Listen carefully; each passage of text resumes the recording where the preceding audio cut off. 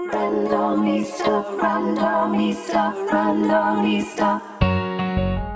Randomista, randomista, randomista.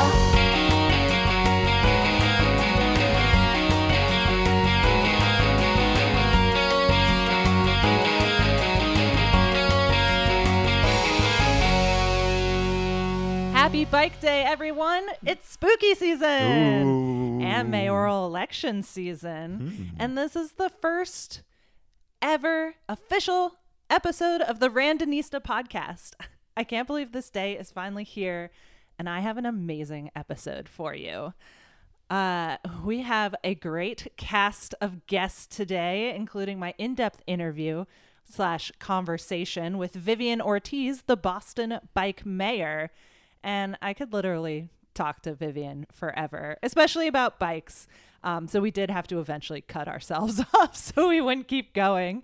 And I also have a quick check-in with Galen Mook, who we'll get to in a second, about what's happening in the bike news. My friend Bridget Copes came for a ride with me throughout Boston. It was her first time getting on a bike in 5 years. And I had 2 friends who came and sat down with me to discuss why they're voting Team Woo in the upcoming mayoral election.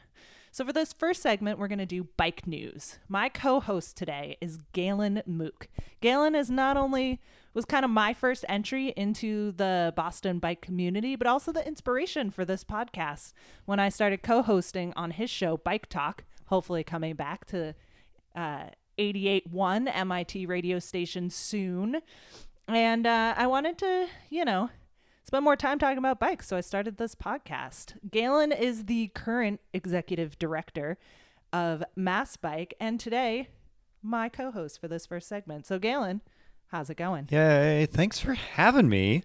So good to be here. So good to see you launching your podcast. And we talked about this a lot. Yeah, we missed you on Bike Talk, but for years we were priming the pump just to get you ready to spread your wings and pump your tires and pop it into the hardest gear. And I don't even know another bike metaphor. Oh, so many bike metaphors. Yeah, just ring that bell. And thanks for having me on for your first episode. I feel so honored to be here. Yeah. So let's dive right in. What stories, news, what's going on in the world of biking that you want folks to check out? Oh, gosh. Well, there's so much from the local to the state to the federal stuff. There's to be honest, it really is just look out your window. There's something happening that you probably want to be paying attention to. Wherever you are, it is like moving. There's a lot of action. So you mentioned a little bit about the mayoral race for the city of Boston. There's also a mayoral race in the city of Somerville and in the city of Everett, as well as the city of Northampton, the city of Holyoke. There's something like 17% of mayors are up for re-election around the Commonwealth. And that's really exciting because most bike infrastructure, most bike policies, most bike stuff actually happens literally from like the mayor's desk. If you're a mayoral city, or the town manager's desk if you're from a town in Massachusetts. But there's a couple of key races that we're paying attention to, and I think we can highlight. And I know you're going to talk about the mayoral race a little bit later in this episode, but we can highlight a little bit of what's going on in the city of Boston with some contentious possible spots where there may or may not be permanent or less than permanent bike infrastructure that's going down. Oh, tell me more. Well, mainly there's Cummins Highway, which is down in Mattapan. And this has been a big deal because there was a fatal crash there a little more than a year ago. Our good friend Vivian Ortiz, the bike mayor, so anointed, is from the neighborhood, is a huge advocate in the Mattapan community. And Mattapan, as a neighborhood, does not have a lot of safe cycling on its roadways. There's a beautiful pathway that the state finished a couple years ago, but there's no real good way to get to the pathway. So Vivian and a few of her cohorts have been fighting for, honestly, years and years and years to get something down in Mattapan.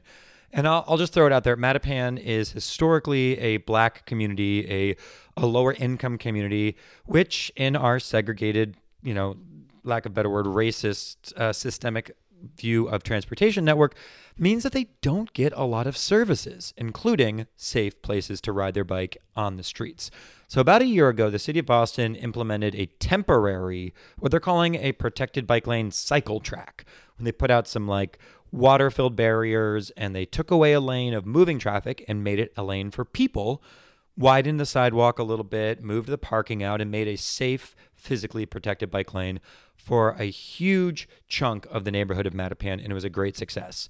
Vivian went out there to canvass, to talk to people about it, teach people what it was, because of course the city didn't do much outreach, and they put it down, and there was some backlash.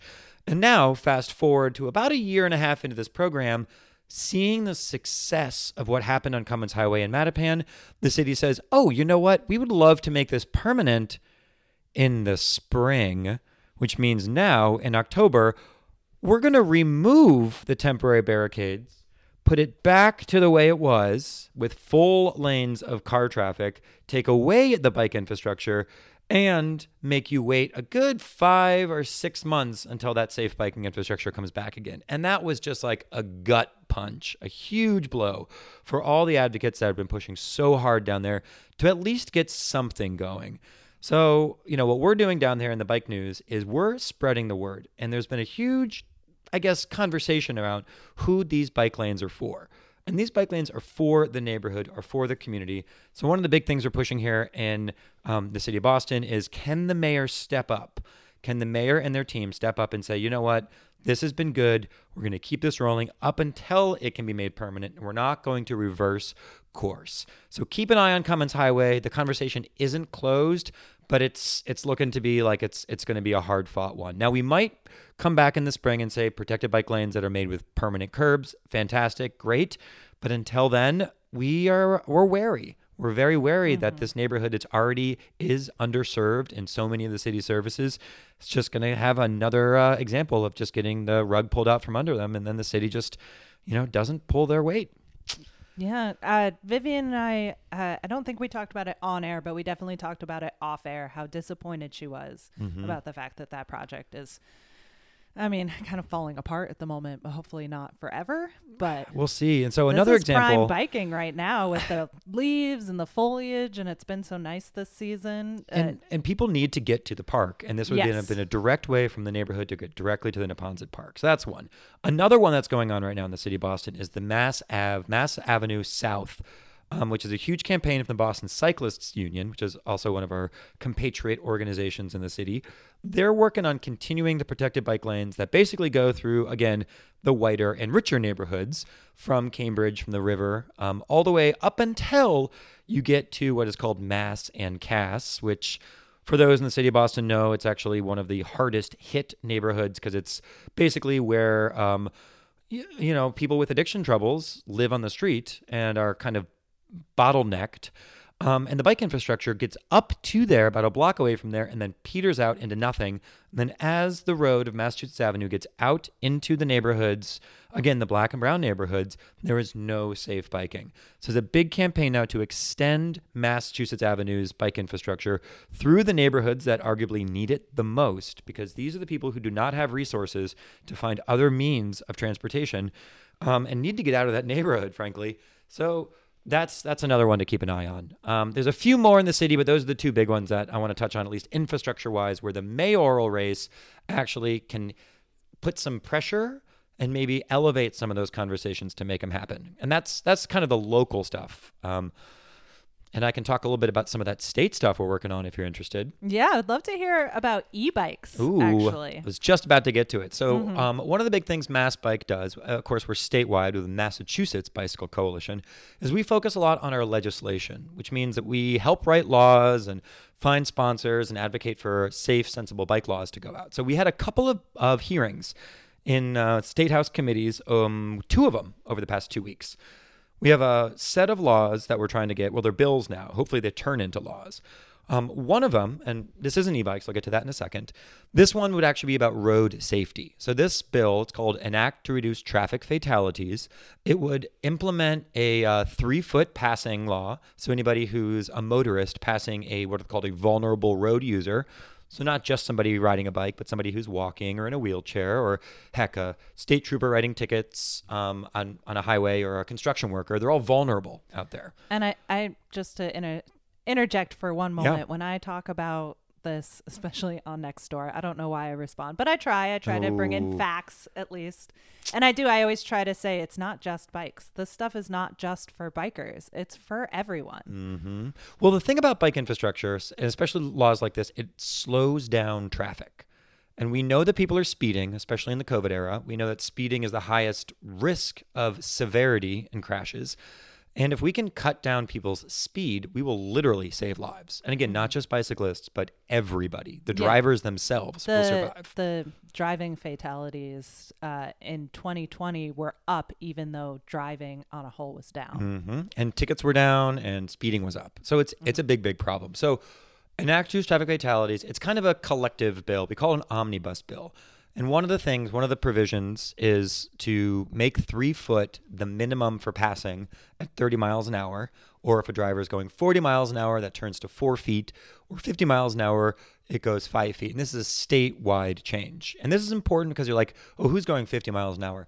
If you're in Central Mass on some of those roads, and they might have wide shoulders and no sidewalks, you're riding on the roads.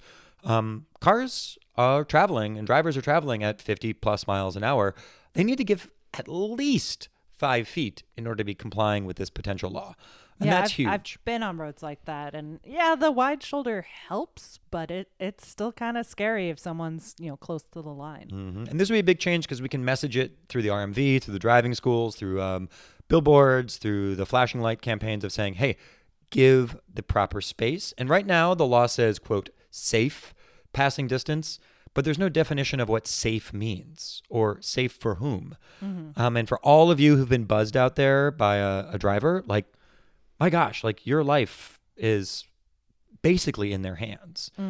So this would at least help codify the way that we could educate. And then, in the case of a crash, we can actually help with the enforcement. But again, this is to prevent crashes from happening. Another part of this bill, which is also worth noting, is a truck side guard mandate. So any truck that is over a certain weight that is leased by the Commonwealth has to have a side guard on it, which basically is a little barrier between the front and rear wheels.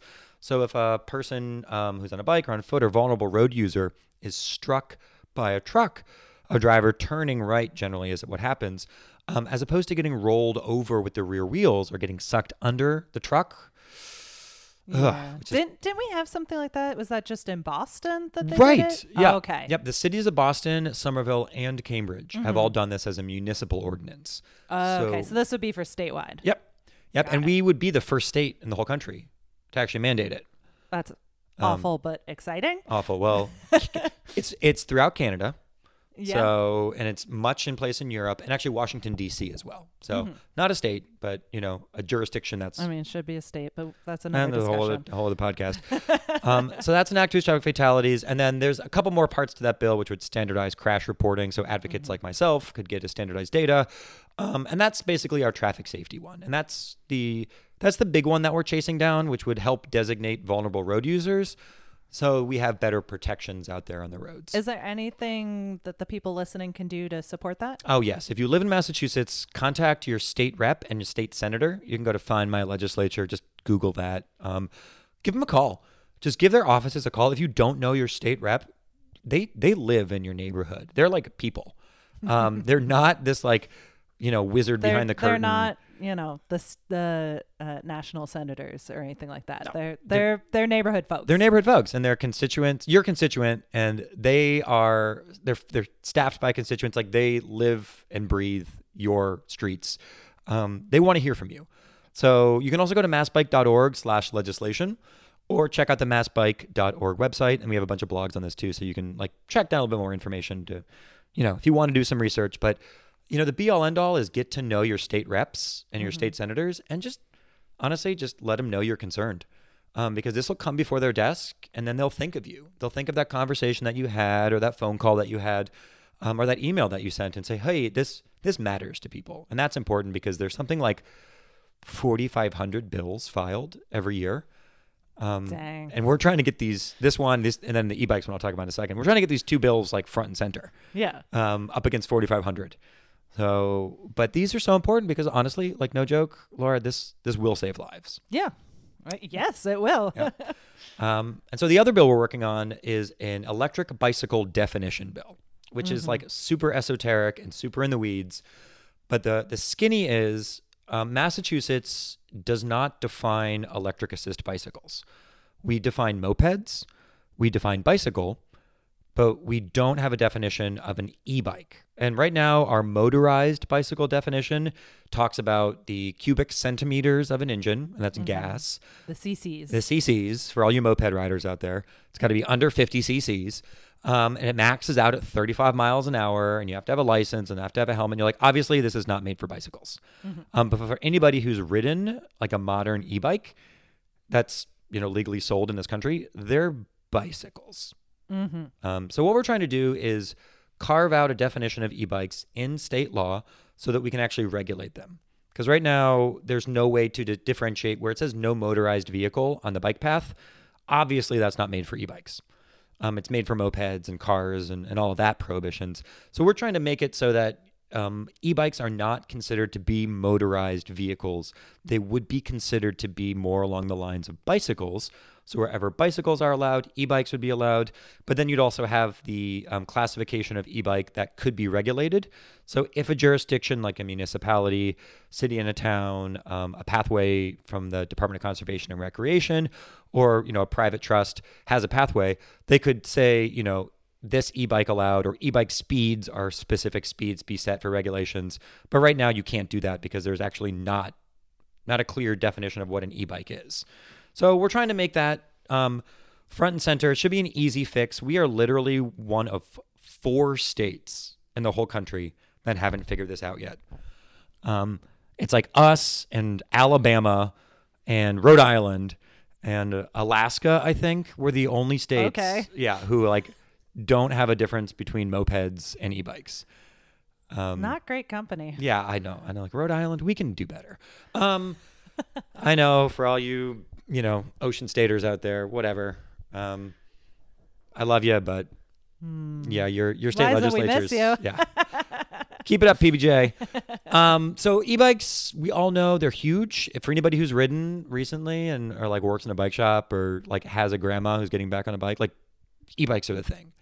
I was teaching bike safety lectures in Wellesley the last As you do. week. And one of the things that, we try to bring up when we talk about types of bikes is e-bikes. And it used to be that the kids either didn't think of it, or if you did bring it up, they might think, oh, well, isn't that cheating that you're getting assistance? These are 4th graders. They, first of all, brought up e-bikes. And then I said, well, are e-bikes cheating? And they all shook their head no. I was so impressed. They really got it. They were like, my mom needed to commute further. My grandmother has a bad knee. My, someone I know just got out of surgery, whatever it is, it's becoming more normal. Mm-hmm. It is. And sales too, nationwide. We're in a bike boom now because of COVID. That's a whole story. Be good to tell. But e-bikes, or I should say bike sales are up, I should say about 70 or so % year over year from 2020 to 2019. E-bike sales are up 240%. Whoa. Yeah. From nationwide standards. So these are hot. And they're hot because the technology is getting way, way better. Their price points are coming down. They're being utilized for a lot of different types of purposes. It used to be you would only see one for somebody, like you say, who really needed because of a mobility problem or had a giant cargo bike to carry through. But now you're seeing all sorts of people, all sorts of demographics just picking up on e-bikes because they would never ride that far. They'd never ride up that hill, or they'd never ride to work, get sweaty, etc. And e-bikes is the tool, the barrier breaker. And one of the things that this bill would help by defining e-bikes, we'd be able to get e-bikes into the bike sharing system, which currently is a gray area, and they do it in the Connecticut River Valley with Valley Bike, but we don't have it in the Boston area with Blue Bikes because the municipalities that operate with Blue Bikes, that we have 11 cities and towns that are in the Blue Bike system, I think maybe 14 at this point now, they all have to agree on what e-bikes are. And that's the asinine part of it. And if we have the state law, then we're all talking the same language. And it would make possible adding an electric bicycle fleet. And for anybody who's ridden in New York with the bike share there, or DC or Chicago or any other sizable cities like Boston, e-bikes are already in those fleets. They get used about 2/3 the time, and only 1/3 the time is the analog bikes or the standard bikes. So we would assume that we would get uptick in bike share ridership. People would be able to ride farther. So say if you live farther away from the job center, which is an equity conversation because you can't live close to downtown because you get priced out. Well, you might be able to live farther away but still bike in with the bike share only if it was an electric assist bicycle. So there's a lot to figure out in terms of how to regulate speed and where they are and stuff. But the very first thing we need to do in this state is just, darn it, let's just define what these things are. So that's a big bill that we're pushing at MassBike. And you can check out our stuff.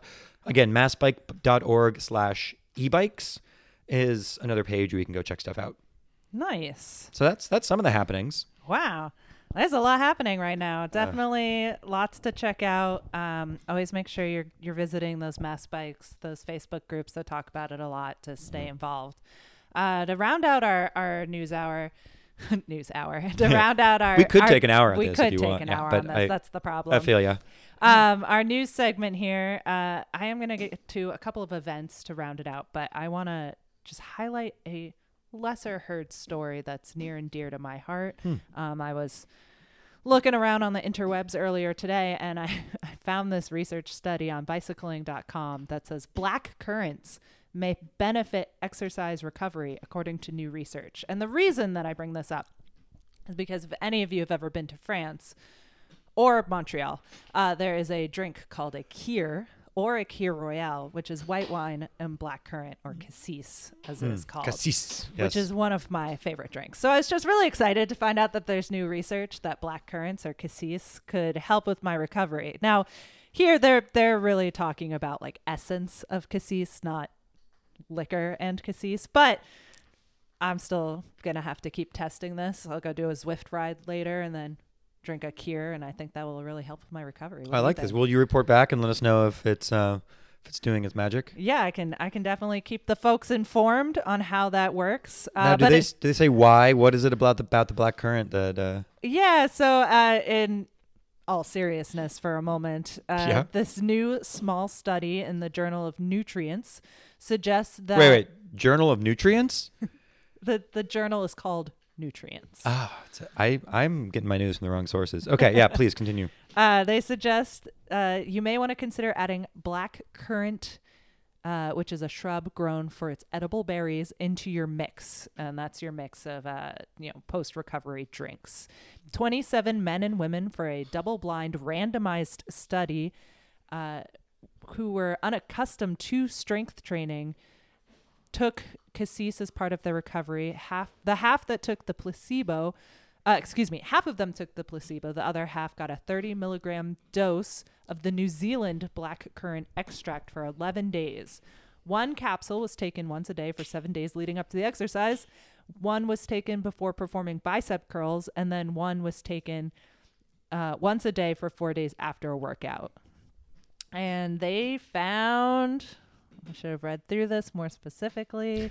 They found that the extract group experienced faster recovery of muscle function than the placebo group. So pretty exciting news out there. I like that. I wonder why. What's the next phase of this study, do you think?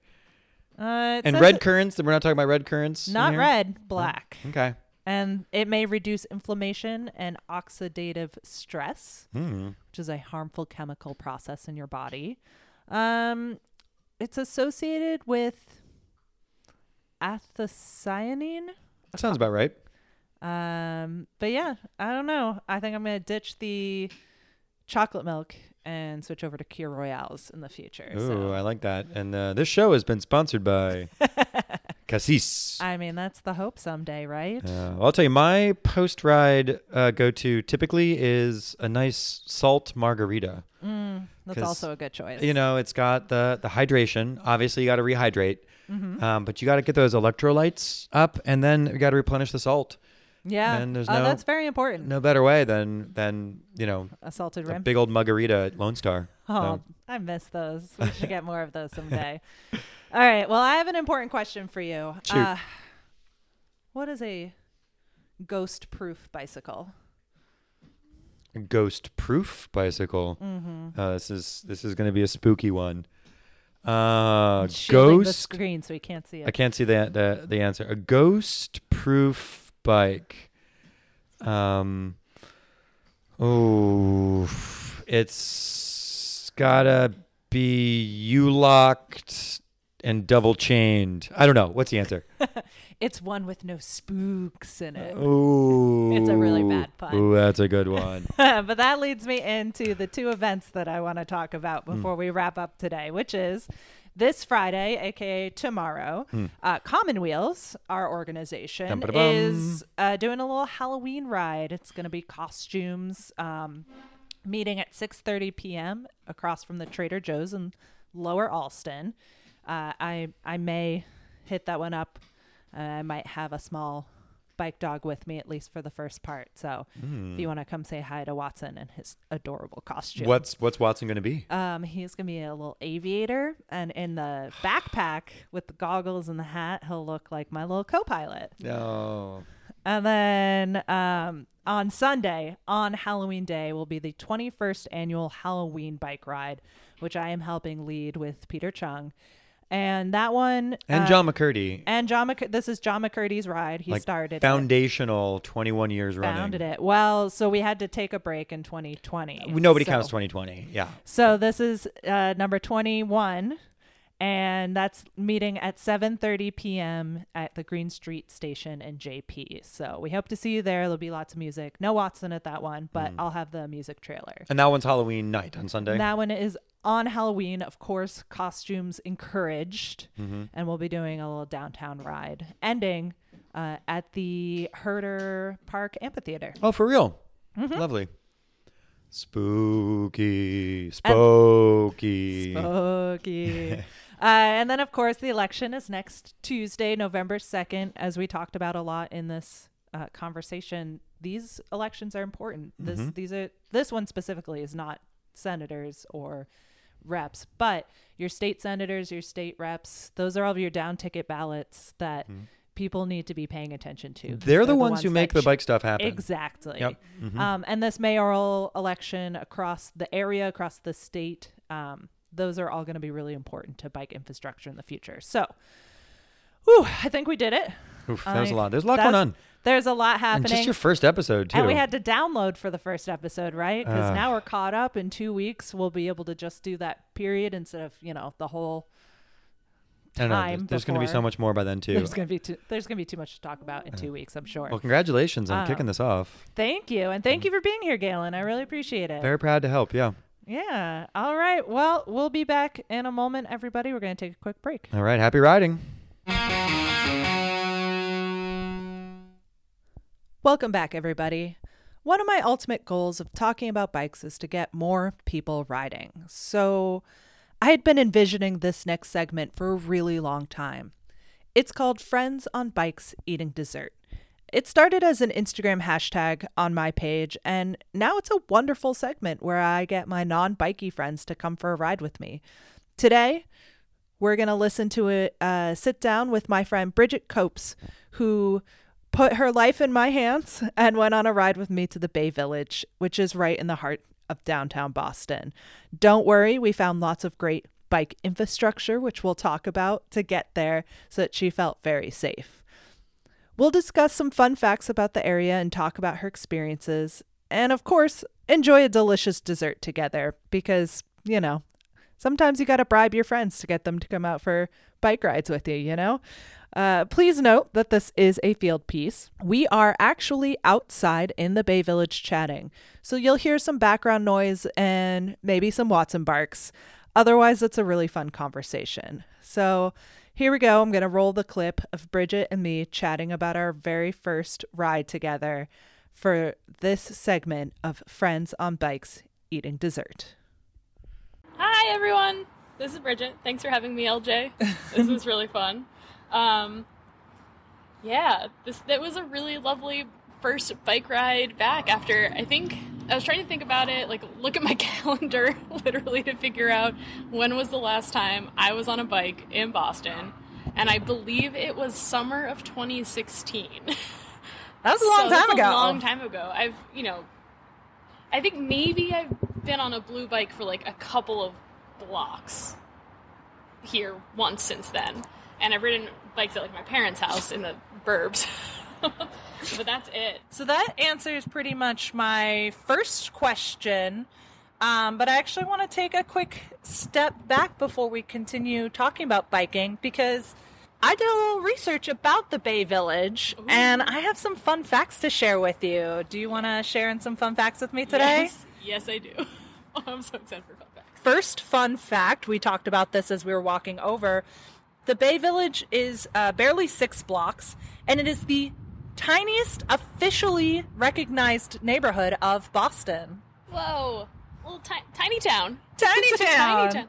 And it really does feel like its own tiny town. Like, as soon as we walked in, like, off of the street into the neighborhood, it was like, Yeah, the street sounds kind of stop, the wind dies down, you feel like you're in a completely different century. Yeah. Which actually takes me to fun fact number 2, Nice. which is that most of the buildings in this neighborhood date back to the 1830s. 1830s. Yeah, Whoa. which is almost not as old as I thought it would be.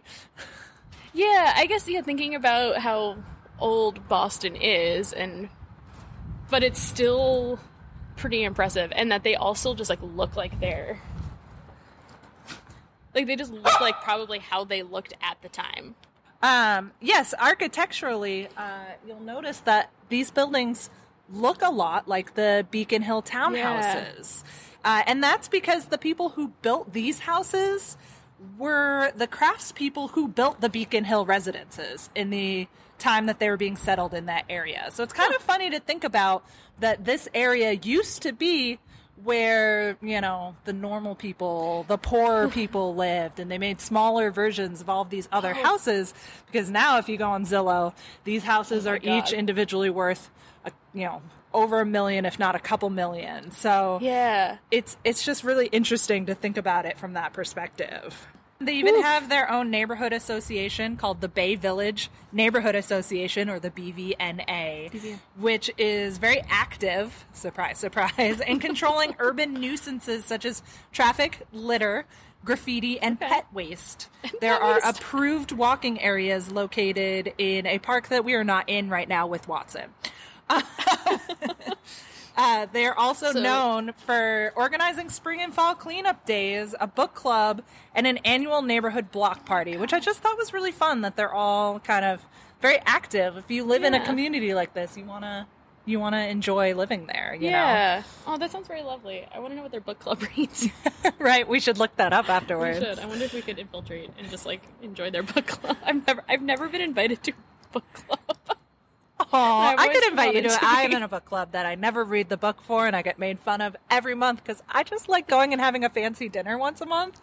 It's I a real support that. problem. That's like, but there has to be, okay, as someone who's never been a part of a book club, despite being 34 and having wanted to be a part of a book club, but like, but never making one myself. My I would understanding, never ever make one myself. no, but that seems like a continue. lot of work. I feel like the impression that I get as an outside observer of book clubs is that there always has to be at least one person who does not read the books. Like, that is an important role, and someone needs to fill it. Oh, thank you so much. I feel so much better. And then if there's someone else in the book club who has, like, a really stressful month, and they just can't do it that month, they, instead of, like, feeling like, oh no, I'm going to be like an outcast if I show up, they're going to be like, LJ doesn't read the books, and she's still a really positive contributing member to this book club, so it's okay to every once in a while attend without having read the book, because she does it, and so I can do it. And so, like, really, you're saving a lot of people's stress. Wow. That is the best version of that I've ever heard. Also, yes, you are correct. I am delightful company.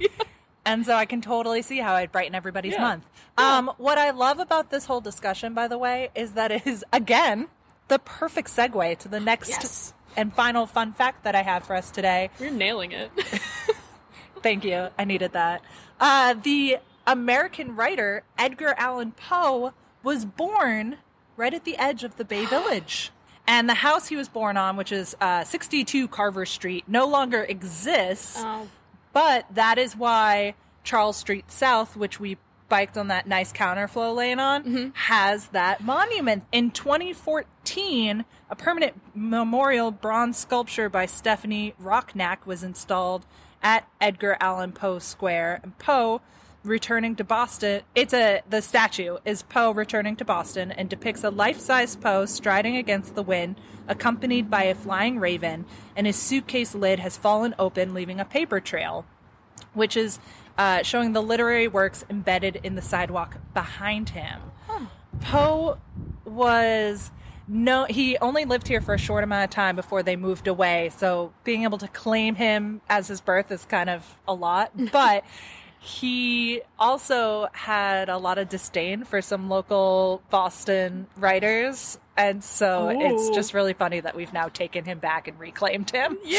Oh my gosh. I had no idea. I associate him so strongly with like Baltimore.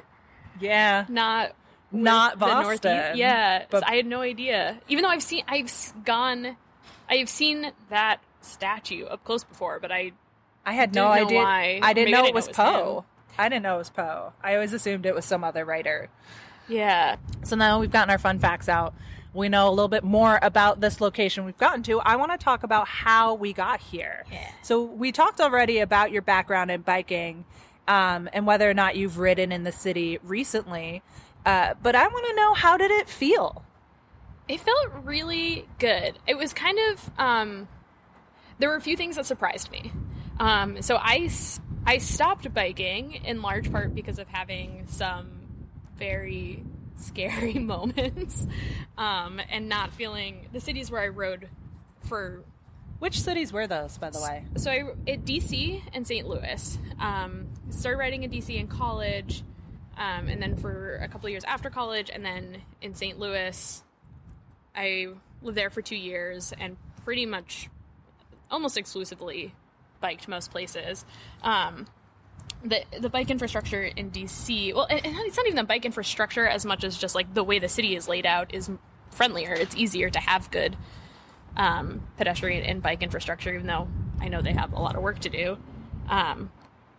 Boston, for me, which I just had more times when I felt like things were out of my control.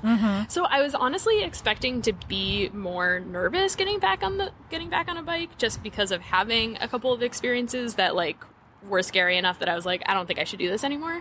But and partly it's because you planned a very safe route. But I still thought that maybe I'd have that, like, oh, right, this was nerve-wracking the last time I did it. But it actually just felt really nice. Like, it felt very freeing. I felt like that sort of surge, again, of endorphins, of, like, the wind in my face and feeling really, like, free.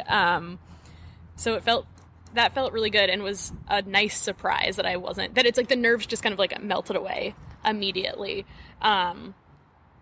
Yeah, so I was pleasantly surprised by that.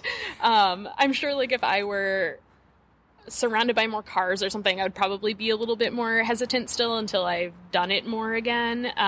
Because also, like, my reflexes aren't quite the same, my, like, awareness. You know, it's like when you're biking all the time, you develop a sort of awareness of the road and of everything around you. And that's something that, like, I know knowing that car drifting to the right without a blinker might be about to turn in front of me. Exactly. And it's like those are things that you just develop. Like, when you're first getting on a bike, it's more of like, okay, like, it's harder to have awareness of all of those things and to just, like, pick up the little signs of things that you need to be on alert for. But it's so nice having, like, just riding along the Charles and being like, oh, like, I need to be aware of pedestrians and, like, that kind of thing. But yeah, it felt good, and it also felt, like, endurance-wise harder than I remembered because I have not been biking regularly. To be For fair, 5 years. You've been riding on a blue bike, which does not have a great gear ratio, and so when you have to pedal a lot more, it's going to tire you out more than it needs to. But my follow-up question to hearing all of that is, as you see more and more of this infrastructure develop, would you see yourself biking more in Boston? Yeah, I think so. And I hope so. I feel like every year I have, like, a moment where I'm like, maybe this is the time. I'm gonna like, and I've had the same, part of the reason I was on a blue bike is because I've had the same bike since I was 12. I love my bike. I kept very good care of it for a long time.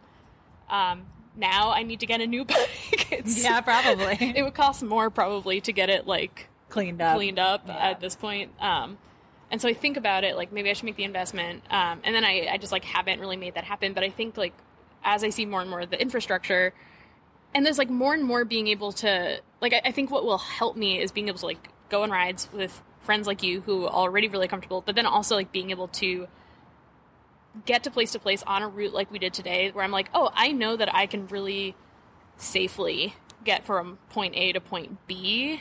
I think that'll be really helpful. Whereas like it used to feel more like, well, there's always going to be a stretch. I'm trying to think of a stretch. There's one tiny section where we weren't in a protected lane. And that was when we were cutting over to the Charles River. Yeah, and even that felt like we took the like most comfortable route for that. I felt like I felt totally fine.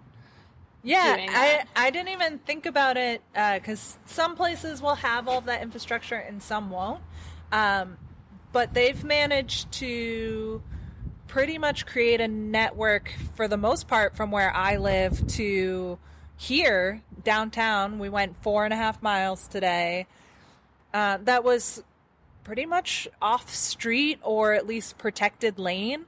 And the more we add those, the more we'll get people out on riding. The hardest part is those connections. Because there are times, and we almost had to ride one of them today until I remembered that there was a counterflow lane that we saw, which would have put us a little bit more on a heavy street. So I was glad we avoided that. But that's really nice to hear. That's my dream, of course, obviously, is to get more people riding bikes. You know, you can't ride them in every occasion. I get it. But the more infrastructure we have for the most vulnerable on our roads, the more we can do that. Because I am a freak of nature who is not really bothered and is completely fine taking the lane and telling cars, yes, I'm here and I'm going to be taking this space. But that's a really hard skill to teach someone. It is. And like I used to have that. Like I used to feel very comfortable with that, to the point where sometimes I had to kind of check myself and be like, you need like not to be so comfortable. Yeah. But that was like after a couple of years of like having to ride that way, I guess, and having to be like, the way for me to be safe is to take the lane, and then it's just like the comfort just kind of develops, and that would take me a long time. And also riding, it's like that's something that I think for me would be like, I need to be riding every day for that to come back kind of quickly. So like, and I don't really necessarily need that for myself. Like I think it's, for me, it would be great to just be like, oh, on the weekends I'm gonna, like, I don't have a car. I mostly take public transit, which is great. So I don't necessarily feel like I need to like replace all of that with biking. But like on the weekends, at the very least, when I have a little more time, it would be nice to like be like, oh, I feel comfortable again just jumping on my bike and knowing that I can like go ride in the Charles or, you know, around wherever, and I'll be in bike lanes, and it's great. Like there can be like that great middle zone, I think, for people. Yeah. So my next question for you is, do you think you'll start riding more now that you kind of see the infrastructure? Keep in mind, I'm always a resource if you're looking for someone who rides around a lot. And so to your point, I know the city and Cambridge and Somerville pretty well because I ride around in them a lot. So I'm visually seeing them constantly. But I'm happy to always help with route planning. Do you think you would start taking your bike out more? I think so. Yeah. And I think having the blue bikes available too. I mean, they've been around for a long time, but I think that is also something I'm going to do.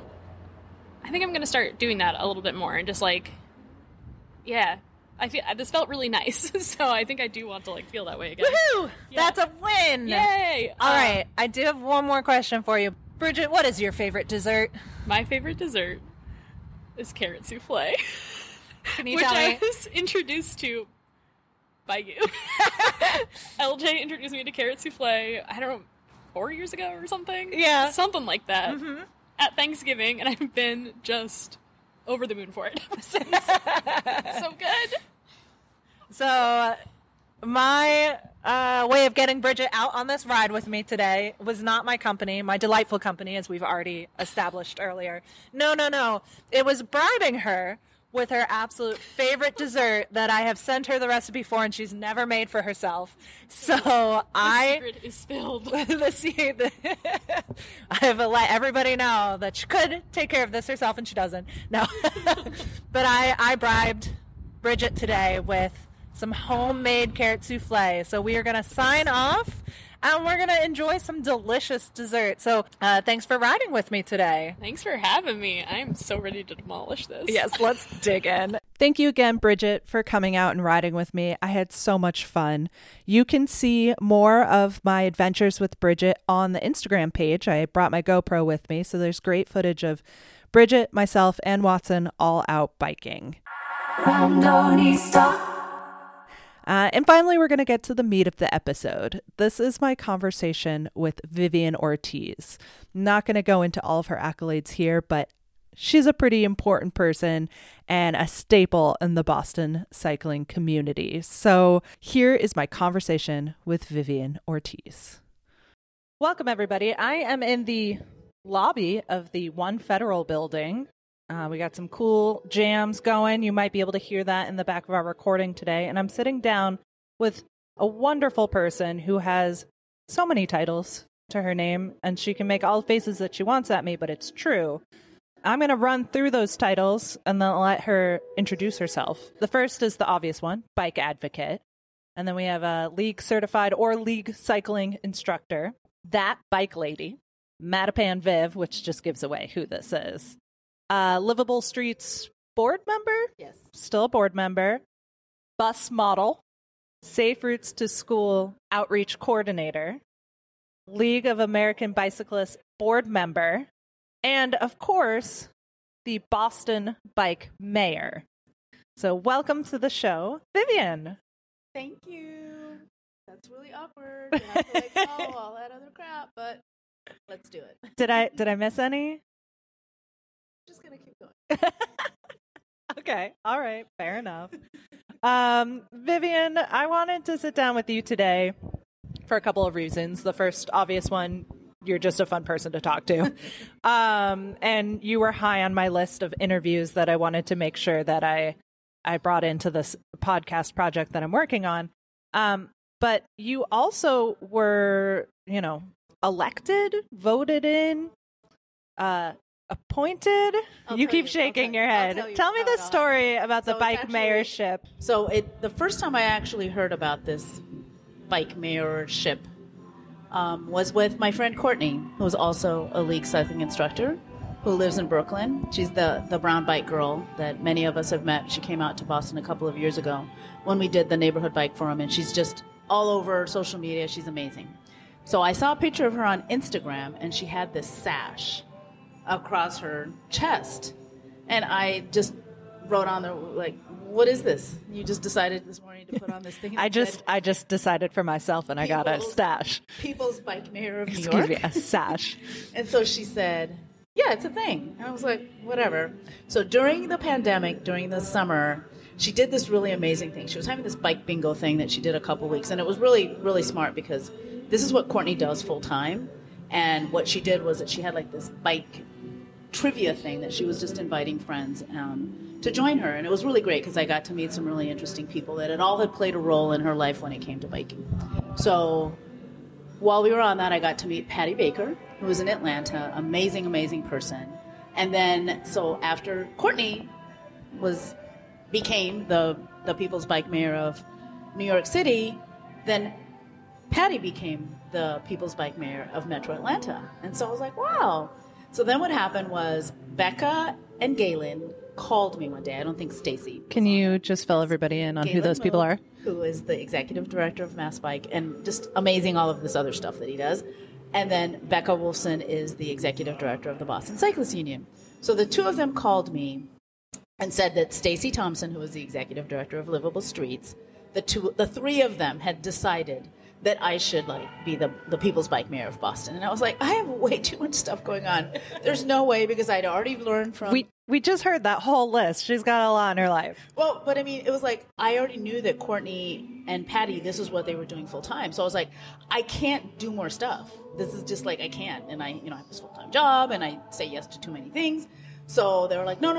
We're going to make sure that, you're just going to keep doing what you're doing. And so basically I'm going to get this wrong.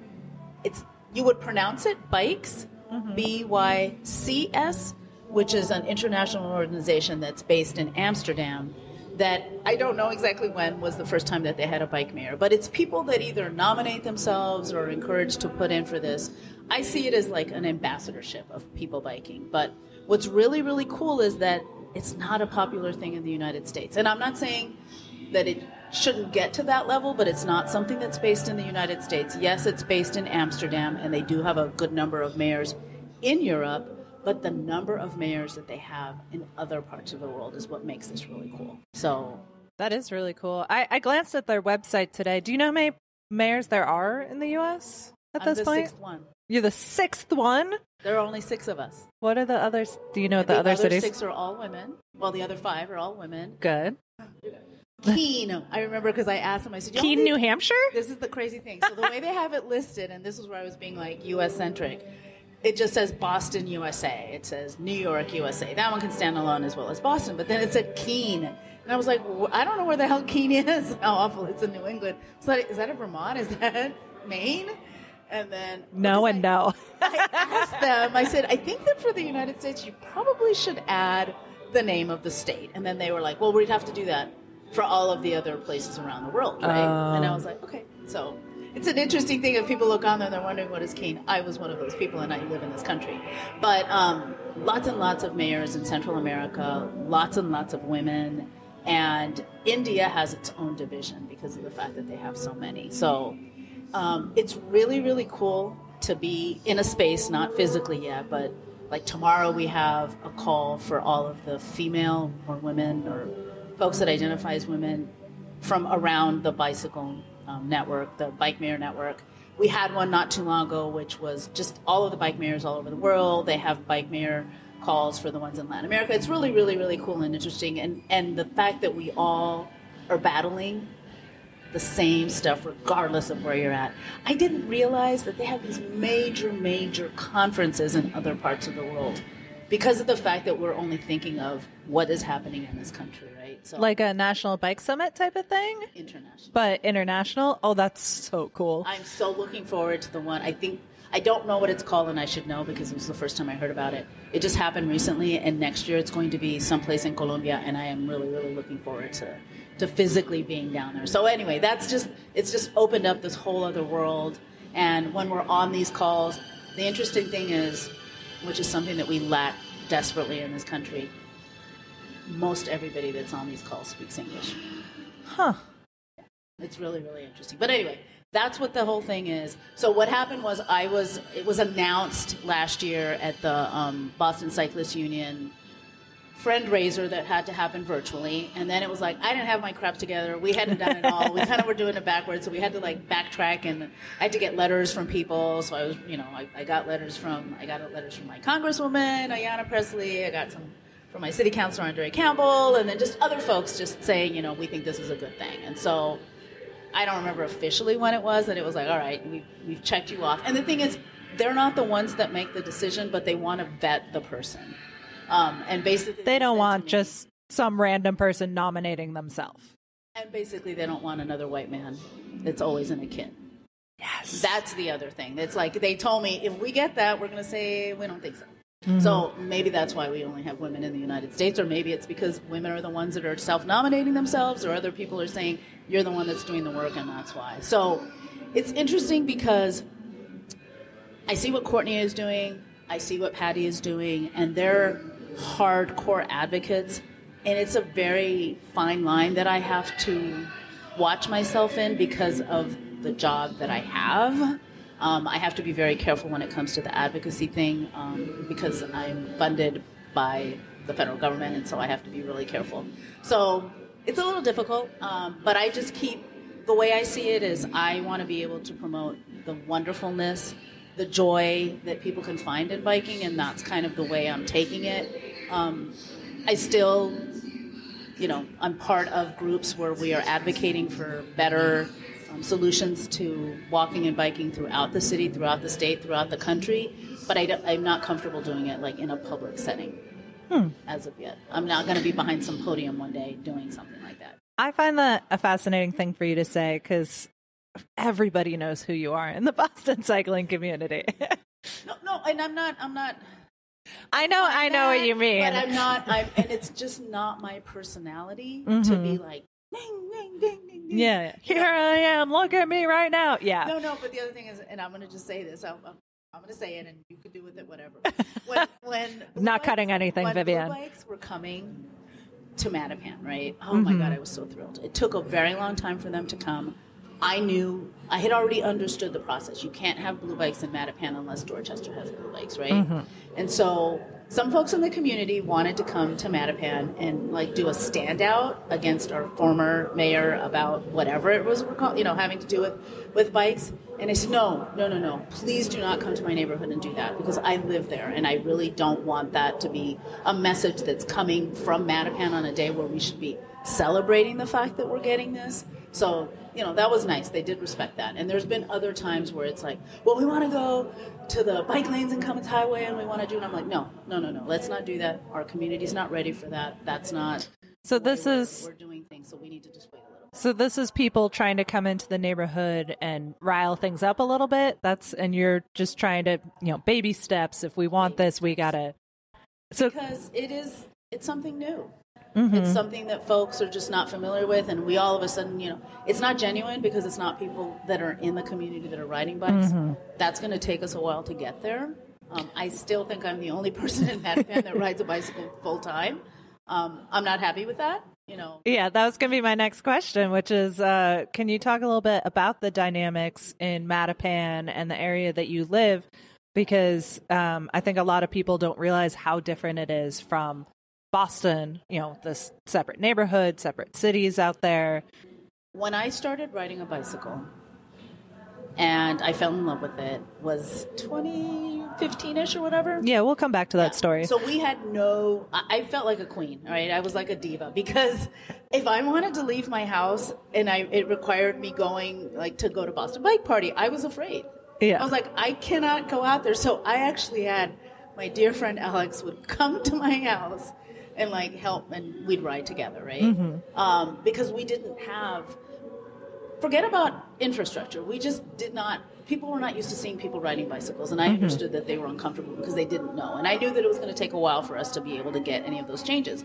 But things definitely changed when the Neponset River Greenway, the trail between Milton and Mattapan, opened up. Because it made, for me at least, it was like I was much more comfortable. I had a safe space to be able to bike in. We still have it. We don't have enough people in my neighborhood, though, that are using that space. I was just going to ask, is it a lot of people from Milton coming and riding on it? From the very first weekend, from the May 19th, 2017, that morning when Lee and I led the ride from Lee Toma from Milton. I will be name dropping a lot. There are a lot of people that There are a lot of people, and I do want to get most of them on here chatting as well, so you should know their names. Okay, so anyway, we had led that morning the annual Bike to Work Day to City Hall, and it was like, when the hell is this path going to open? And then it turned out later on that afternoon it did. And it was amazing that weekend, all the folks that came out, but they weren't people that looked like me, and they were not people from my neighborhood. And we'd gotten the word out as best we could, but people in Milton were just more on top of it or just more involved in the process of it. And that really hurt. It really hurt, and it still to this day does, because it's just like, this is a trail for anyone's use, but I'm like, damn, it's really in our backyard. And what can we do to get more folks interested in it? Just last night, we were in a meeting talking about the redesign of Blue Hill Avenue, and one of the questions that we asked on just some fun polls were, how many people have been on the Neponset Greenway? And of the, probably 60 people that were in this meeting, I think it was 52% of people that had never been on it. Wow. So Lee was on that as well, and I wanted to chat on we got some work to do. And I'm saying that because I'm part of the Neponset River Greenway Council, Oh, yeah. As There's is- another title we missed. I knew there was one in there. As is Lee Toma, Jessica Mink, and we're the three people that are the ones that pretty much bike full time. And so it was like we need to work a little bit more to get other folks that are not aware of the path to come on that. And one thing I want to mention, it is a path, it is a trail, it is not a bike path. Because as long as we keep referring to it as a bike path, then folks that do not bike think that it's not a space for them. All right? So if we can just kind of remember that when we've got shared use paths. Oh my God, what the hell is that? Shared use paths. That we remember that it's not only for people that are biking, because then it's almost saying, oh, you don't belong. So That makes perfect sense. I think shared use is always a good term as well. Welcome to all. Sometimes I want to just put up signs that say for everybody. We'll get there. So actually, you kind of hinted to this, and we'll come back to some of the work that you're doing. But I think you have a very interesting story of how you did get started riding a bike. And I know you've shared it in the past. Gazillions of times. But for anyone who hasn't heard it, this can be a short story if you want, but I do think it's inspirational. Reader's Digest condensed version. Yes, go ahead. Okay. Military kid. I remember that my brother and sister and I shared a bike. I think we were living in Wisconsin or something like that. And what happens with military families, every time you move, you can't take everything, so the bike didn't make it. So years later, El Paso is where my father retired. That's what I consider home. And, when I got a driver's license at 17 years old, that was what I did. It was the most normal thing to do. When I moved to New York City, and all of my girlfriends, when we turned 50, my girlfriends in El Paso were doing triathlons. I was like, I don't want to swim, and I don't want to run. I just would like to get on a bike. And so one of those girlfriends came to visit. We went to Martha's Vineyard. She convinced me that we should do bikes, because the other alternative was like mopeds or something else. I was like, I don't think so.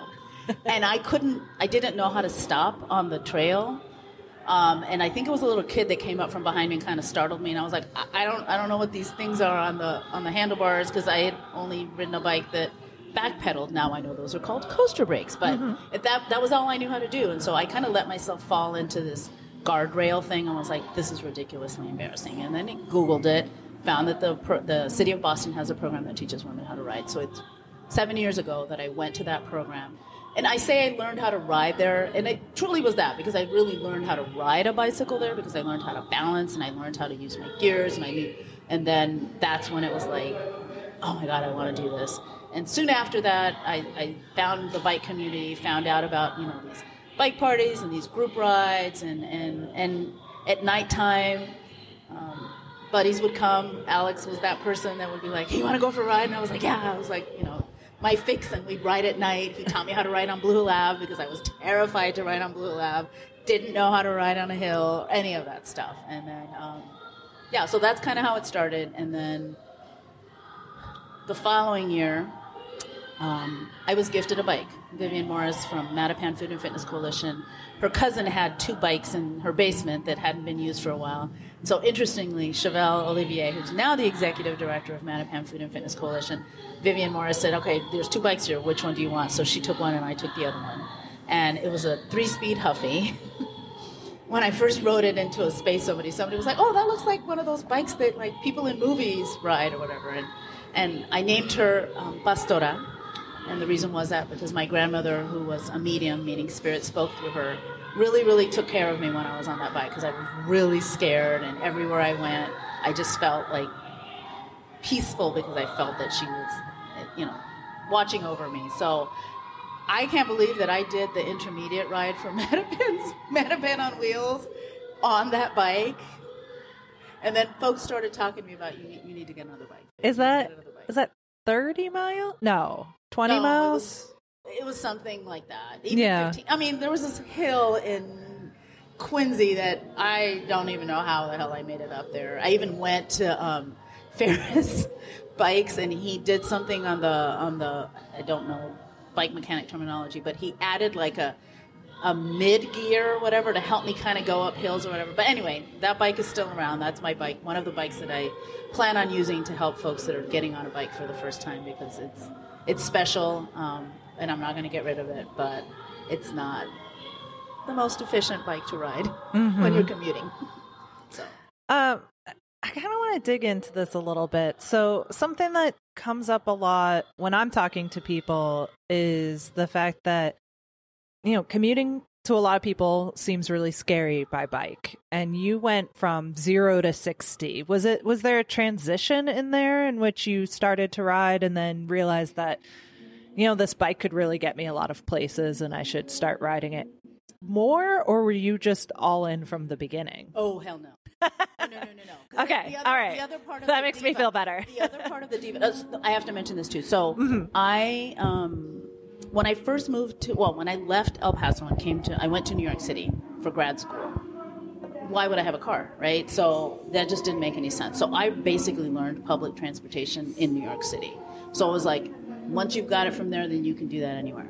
And then I moved to Boston in 2009, and folks were like, you're going to have to get a car. It's just not the same here. The subway doesn't run 24 hours. And I was like, just because people are telling me that I need to get a car, I don't think I'm going to, because I am the middle child, right? So I didn't want to shovel, and I didn't want to pay $30 for parking. And, the carbon footprint lessening it was another reason why I could have brought my car from El Paso, but why would I do that? So, and I'd already gotten used to, after 2.5 years, getting around on public transportation. So I did that for 5.5 years. I left Dorchester or Quincy and went all the way to Wellesley Hills, an hour and a half.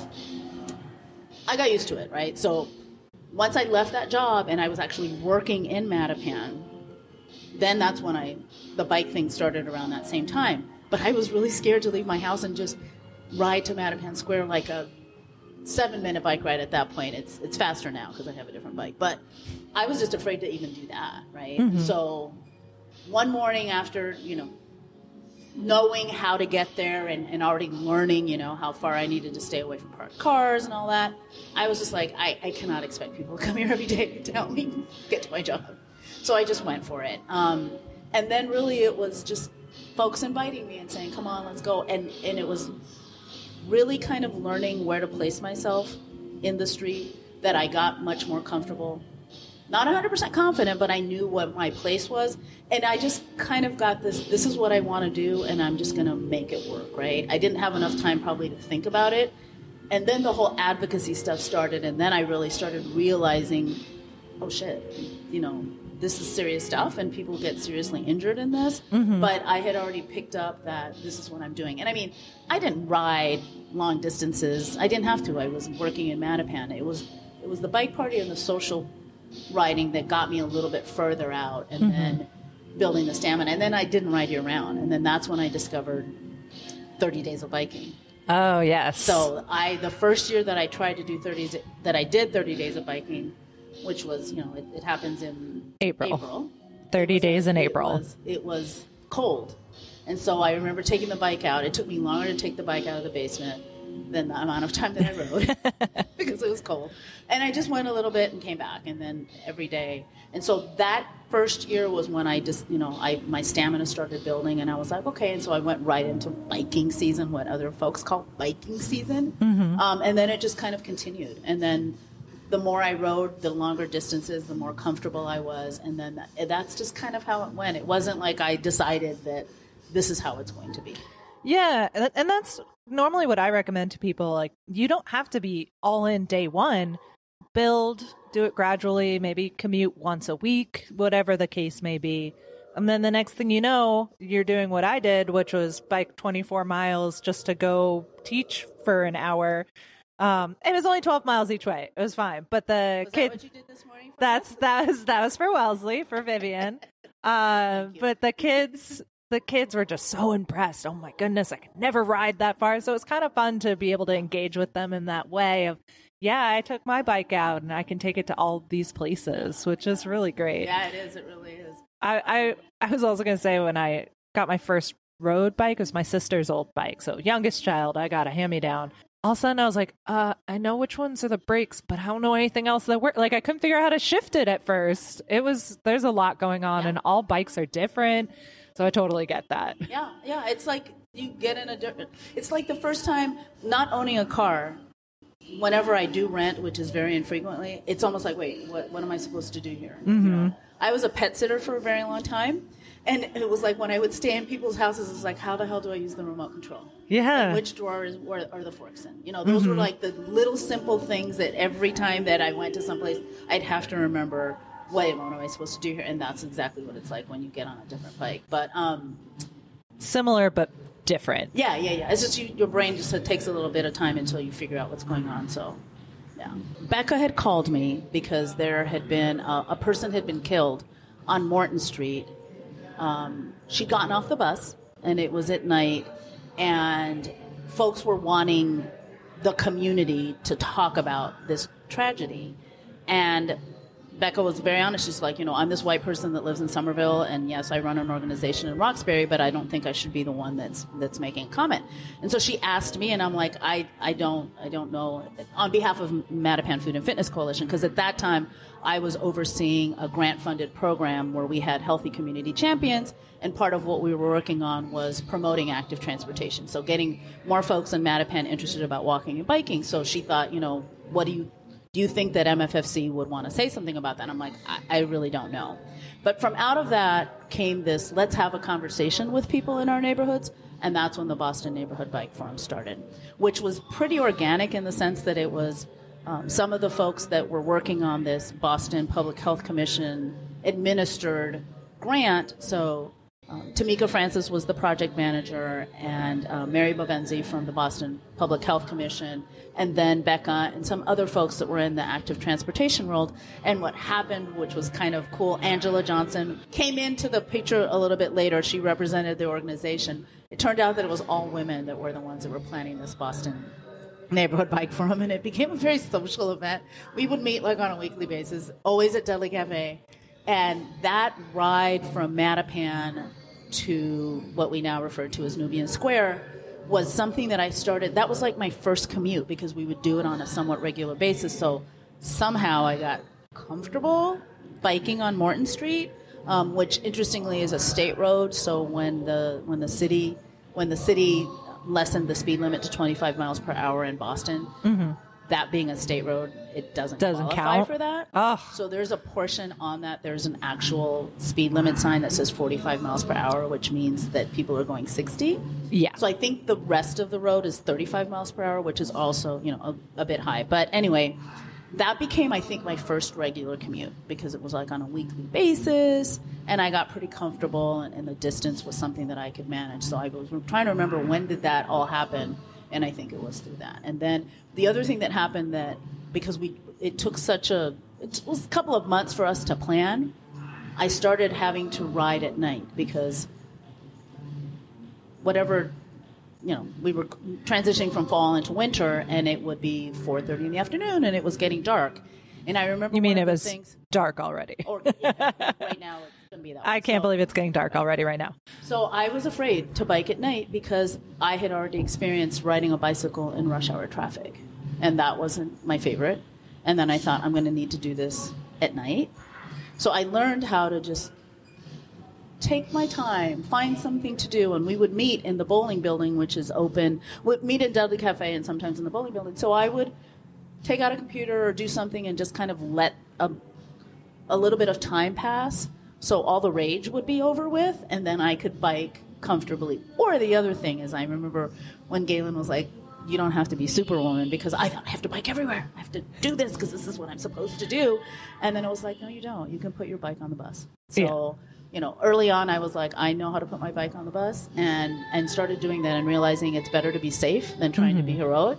And I would do that every once in a while. And I still do that. Sometimes I'm just like, I'm not feeling it. My gut will tell me, I think they're being a little aggressive. I'm just not feeling it, and I'm going to make sure that I get there safely. So that's another thing that we need to remember, that we don't have to think that we have to be all. And, I'd much rather have people putting their bikes on buses than getting into cars.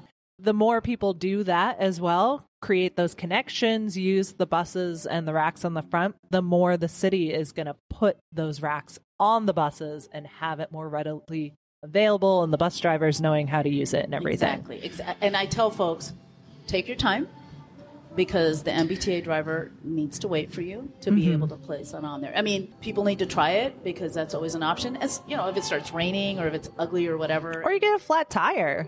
Right, exactly. Yeah. Take your time. Do not let those bus drivers. And one time, a bus driver actually came out and helped me because it was like stuck or something like that. People say, "Oh, well, they're not going to help you," or "They're not going to," and I'm like, it all depends on the tone of voice that you have and how you ask. Right? Yeah, And if you it's come in individual. with niceness, you're going to get a They're much gonna better come and do that, reaction. right? And then one of the other things that if you met me for the first time, I'm always going to ask you, do you ride a bike? I ask everybody, do you ride a bike? And the number of people that will share they do, or they have a bicycle, I should say. And I'm like, so do you ride it? And they're like, no, you think I'm crazy? I'm not going to ride out in the streets. And then having that conversation with them about, there are other spaces that you can kind of try it out, build up the stamina first, and then, you can transition in. And because of the fact that I'm an LCI, I can help you ride on the street. So anyway, I'm going off. No, that's fine. I was going to say the segment just before this was me taking my friend Bridget out for a ride, and she used to bike a lot in other cities. She has a bike here in Boston, and she just never rode it because after a while she'd had a few aggressive incidents and she just didn't feel comfortable. And having, I was thinking about this when you were talking about your friends coming and bringing you places, that's basically what it was. I was bringing her. I also got to show her that there's lots of new infrastructure that you can use. There were a lot of protected lanes that we were going through. So it was really eye-opening for her to be in the middle of all of this, seeing all of the new infrastructure and suddenly feeling like, yeah, I can do this. It doesn't have to be every day, but on a Saturday, I can take my bike out and feel a little more confident about going out and riding. And that you just talked about doing, I think all of us need to do that. We need to find a person, and I know I've mentioned this in the past, and I've said it to the advocacy world. After being in this pandemic, if those folks that rediscovered biking recreationally or whatever it might have been and felt comfortable, if they go back to their cars, it's our fault. Because if you know someone that you were able to kind of bring out and they got their bike or they decided to buy a bike or they just started using a blue bike and now they're coming back and they're like, no, I'm going to go back to, we should have guided them through that and, showing somebody how to get to their workplace that is in your community is like, that has been one of the most fulfilling things for me. I've done it a couple of times. We've got a community center, a BCYF community center in my neighborhood, and the director told me that the assistant director said, hey, he started riding a bike. I told him about you, and I was like, what? But he didn't even realize that the Neponset Greenway was right there, which is something that happens. A lot of people don't realize the reason it's called River Street is because there's a river back there, and you can't see it from the street. Yeah. He lives in Dorchester, and he was working right here in Mattapan, and commented about how getting to work he was okay, but on the reverse commute he was just a little uncomfortable. And I said, wait, come down here, meet me. He was like, I had no idea there was a trail back here. So I guided him one afternoon, and then we came out to Dorchester Ave, and I was talking to him about, move away from the car, talking to him about dooring, and helped him make it home, And again, he's not doing this every day, but now he knew that he had that other option. He'd invested in a bike, he'd gotten a helmet, he'd done all this stuff. I'm like, we need to help them make sure that this is something that they're continuing to do. So finding that person, asking them, you just never know. It could be somebody that lives around the corner from you, and they're willing to have that guidance or that help or that companionship, and then, we got them. They're ours. Right? One of us. So, and that sometimes is difficult because I wanted to mention something about when I also commuting. Before I was working with Safe Routes to School, and I was working with Mass Bike and doing, teaching in schools. It was in Cambridge, and I'm like, oh my God, I have to ride my bicycle from Mattapan to Cambridge. And in the beginning, sometimes I would do it on the bus, and then I started getting a little more comfortable. And when you were talking about bike lanes and protected bike lanes, they're great, but when you're a newbie, it's intimidating as hell. Really? Because the other folks that are in those spaces, depending on the bike lane, and the Mass Ave bike lane, it's beautiful and great, but it's, a commuter lane. That's true. And, I've many times wanted to hang things on the Southwest Corridor trees that say, like, slow the F down. Yeah. If you need to ride that fast, ride on the street, right? Because there isn't this courtesy or empathy amongst ourselves. And so some folks get intimidated because they've been, let's say, walking on the Southwest Corridor, and just people will speed by them. We don't announce ourselves. We don't ring our bells, and all of this. And so they're like, you think I'm going to ride a bike out here with these folks and as fast as they're going? So I remember one of those first times being on Mass Ave in that bike lane and thinking, oh my God, this is scary as hell. And thinking I had to keep up with folks. And then I was like, no, you just need to kind of... It was more intimidating on the bike lane in Boston than actually being on the bridge crossing over for me. Oh my God, on the Mass Ave Bridge? On the Mass Ave Bridge. Just, Dang. I don't know, maybe it just felt like there was more space, even though I think the bike lane width-wise are still the same. But it just felt perhaps not as confined. And then there are not parked cars on the bridge, so that probably had something to do with it too. But it was just like these speedsters going by that one day I actually, on the Southwest Corridor, and when we stopped, I just said, you guys need to announce yourself. You need to be nicer to each other. You need to let us know that you're coming, because there are people that are here that are walking and people that are new to biking, and you're whizzing by and all that is intimidating. I'm sure they were all like, who is this woman? First of all, people in New England don't talk to each other.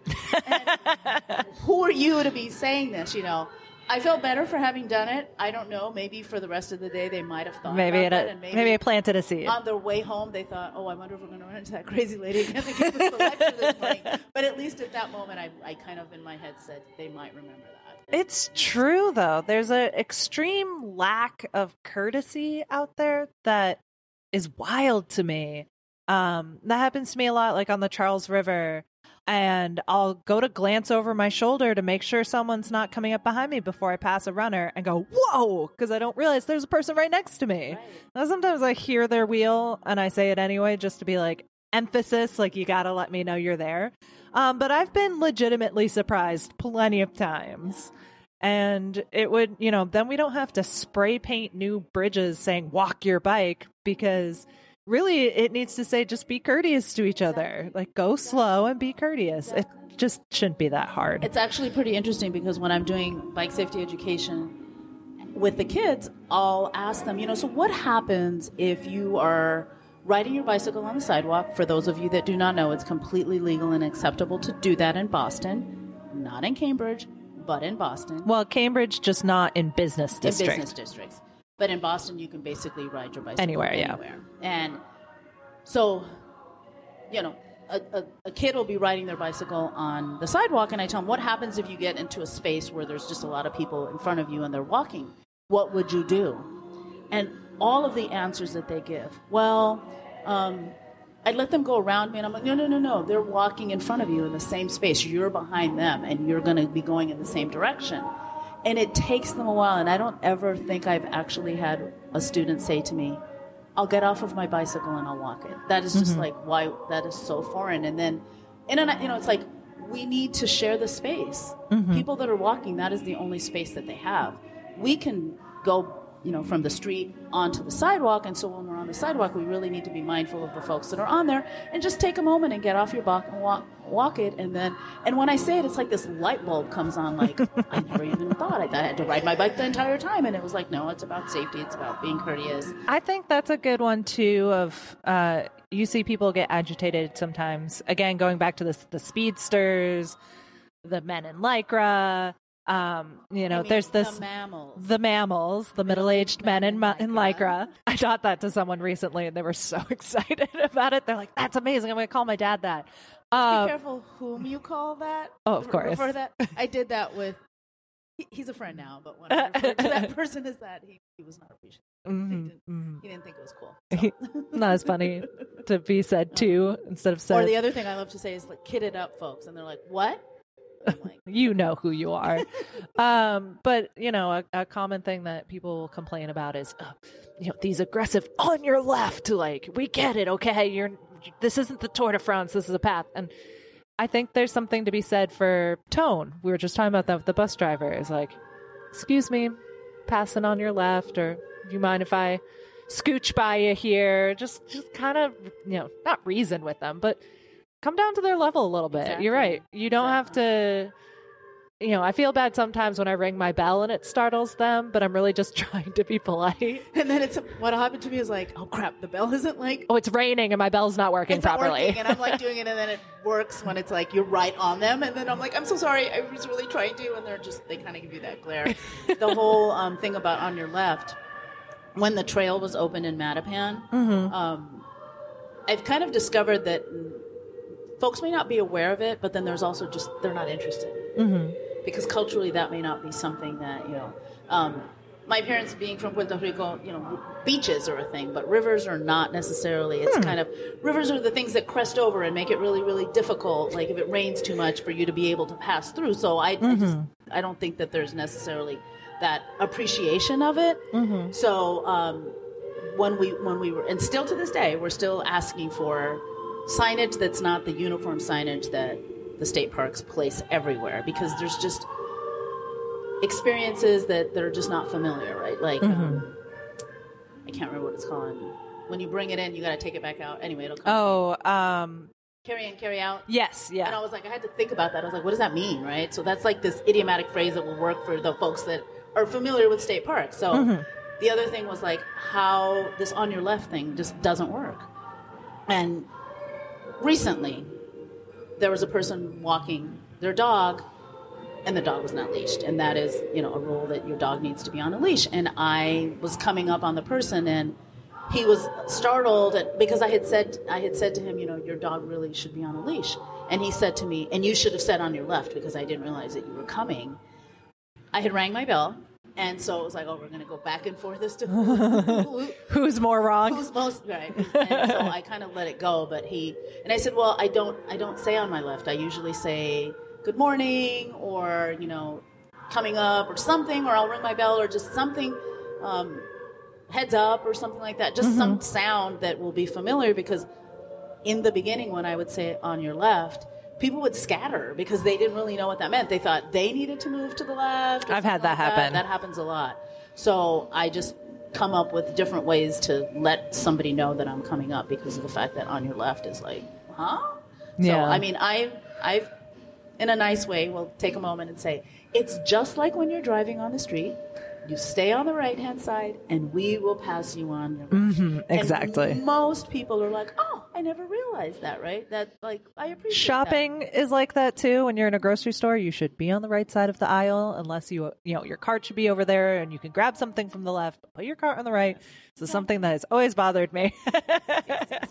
And the other thing is, like, well, you could paint up that whole trail with all of this really ugly signage, but it's one thing I can say about the Neponset Trail is that it's still very natural setting in that. Now, there is going to be added signage, because that's another thing we've talked about. Folks don't know where it is. They're not sure what the distance is. So DCR is redoing kind of like their whole interpretive signage along the system. Like the Minuteman, where it tells you what mile you're on. Yeah, we have no signage.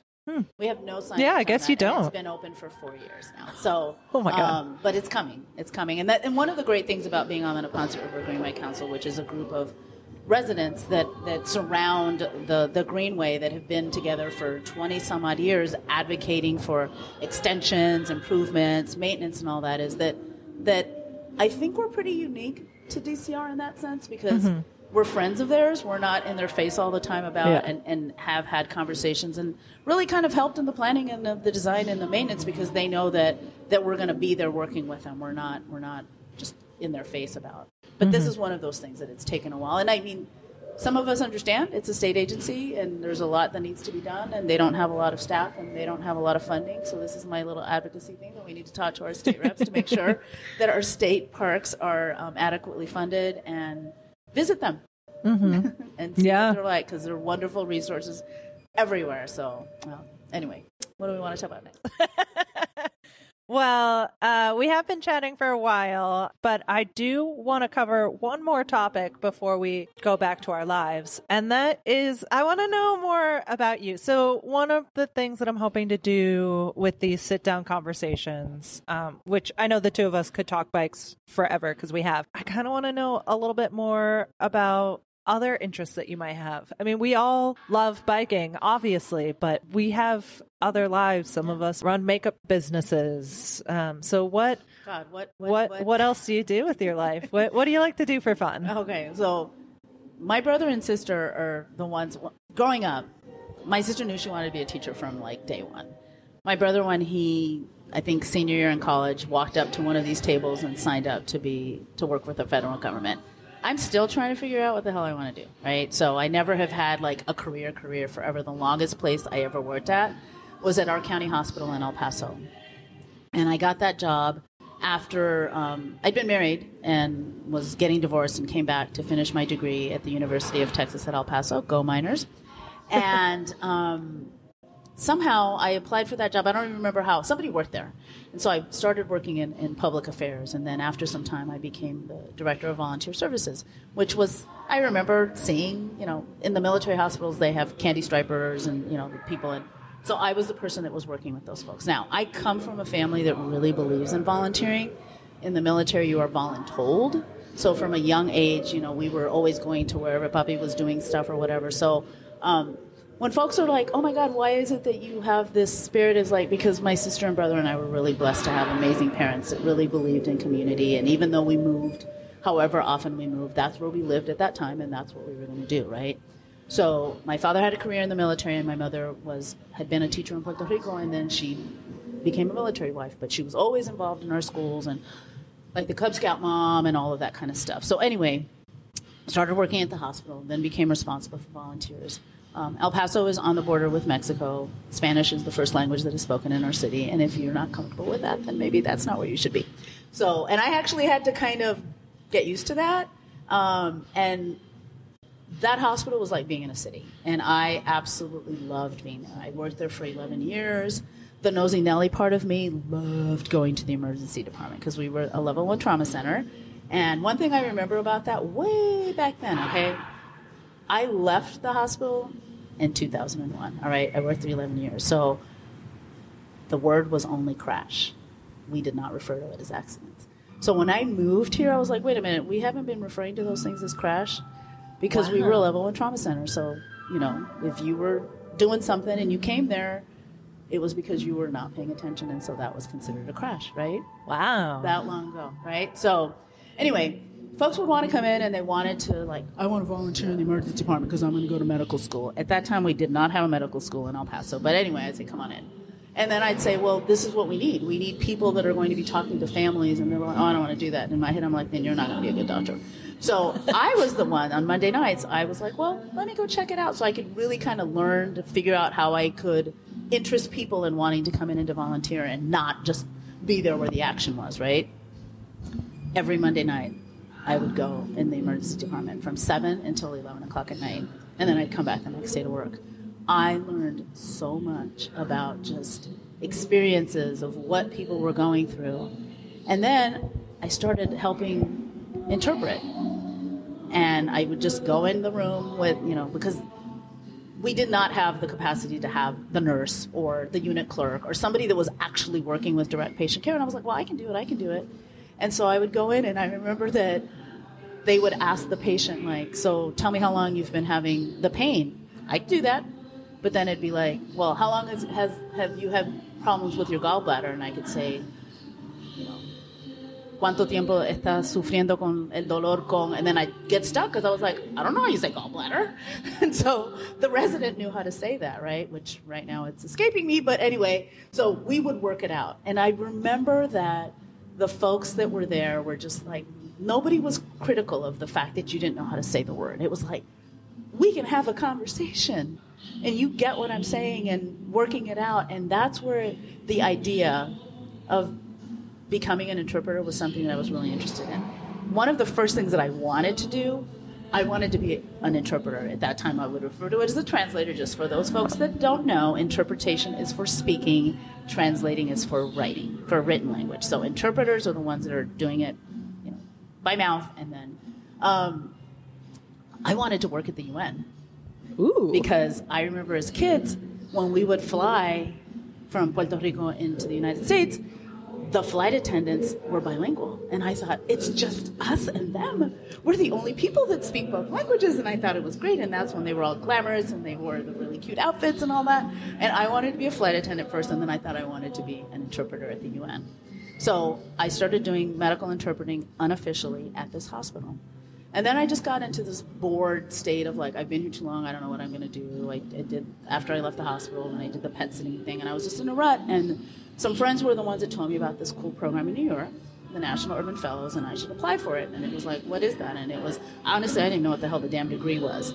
But I was like, okay, I'm going to come. And so I applied, came to New York City, April 15th, and was living in New York City by Memorial Day weekend. I was like 46 years old. I had never had roommates.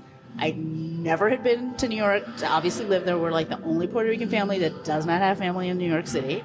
And just dove into this program where there were 38 people in a cohort, and very intense, 14 months.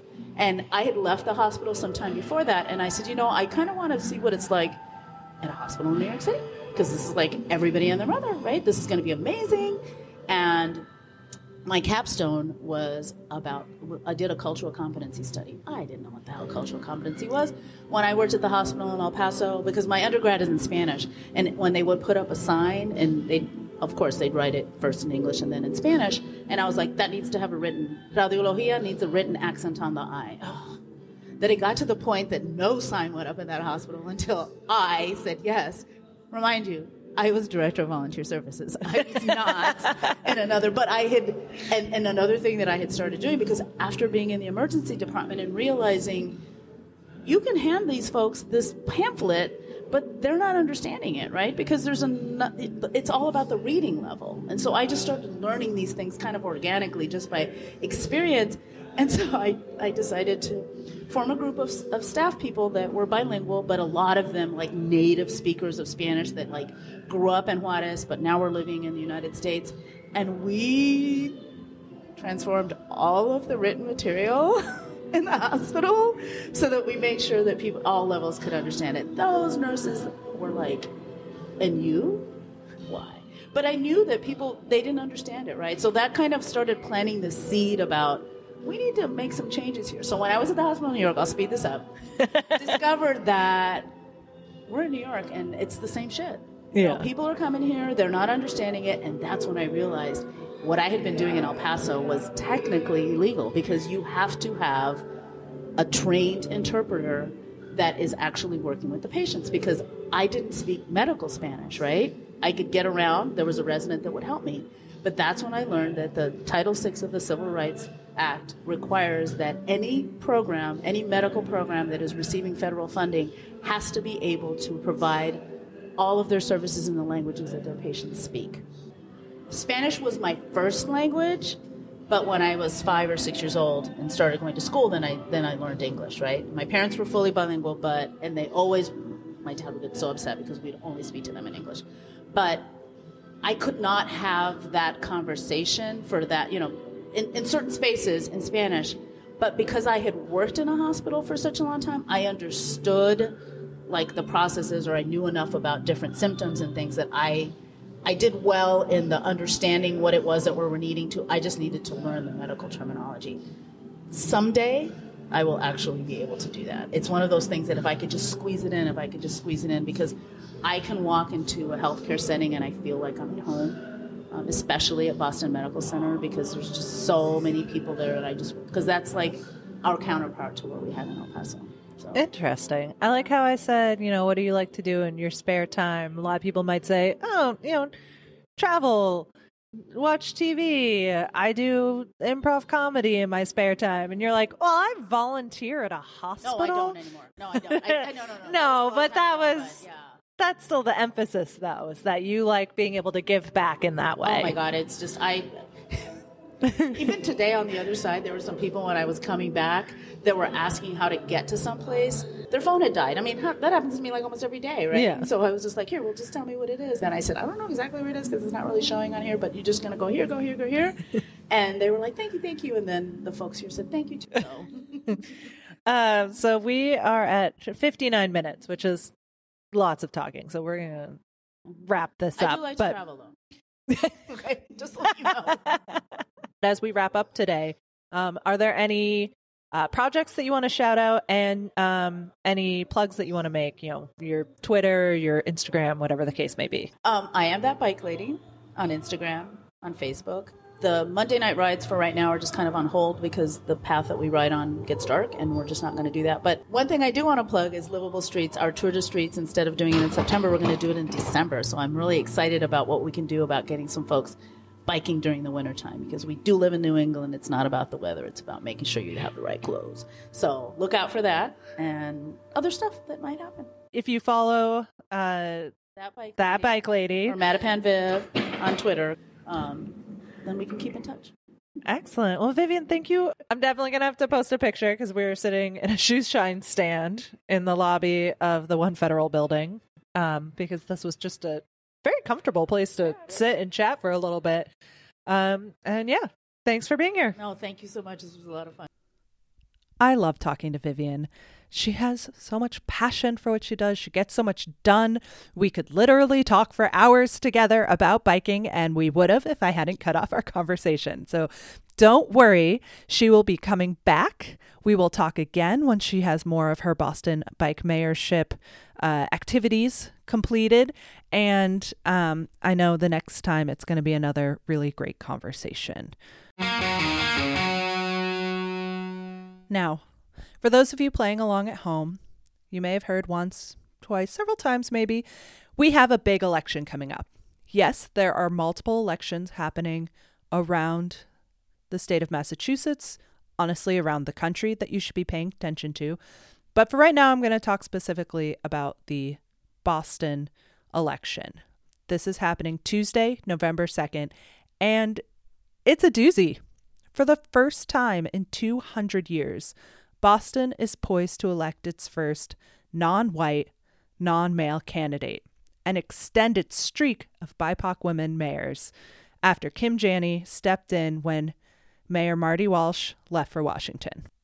We have two great candidates. One is Michelle Wu, who is a descendant of Taiwanese immigrants, and Anissa Essaybi-George, who describes herself as the first Arab Polish American.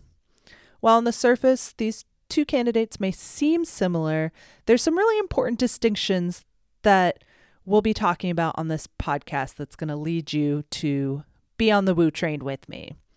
The biggest distinction is Michelle Wu's views towards biking and transportation, which I imagine if you're listening to this, you care quite deeply about. Wu has historically made an effort to attend local biking events, such as the Bikes Not Bombs Bike-a-thon and the Ride for Black Lives, to show her support for improved transportation and biking infrastructure, as well as her views for supporting all Black lives. She was endorsed by current Mayor Kim Janney, Senators Elizabeth Warren and Ed Markey, Congresswoman Ayanna Pressley, the local teachers union, the MBTA union, as well as several other labor unions, and our local chapter of Planned Parenthood. So she's in really good company. Just from that alone makes her a great candidate. But one thing that I will touch on is just that Anissa Essaybi-George is also on the record saying that she pledges to block bike lanes, any bike lanes on Center Street in West Roxbury.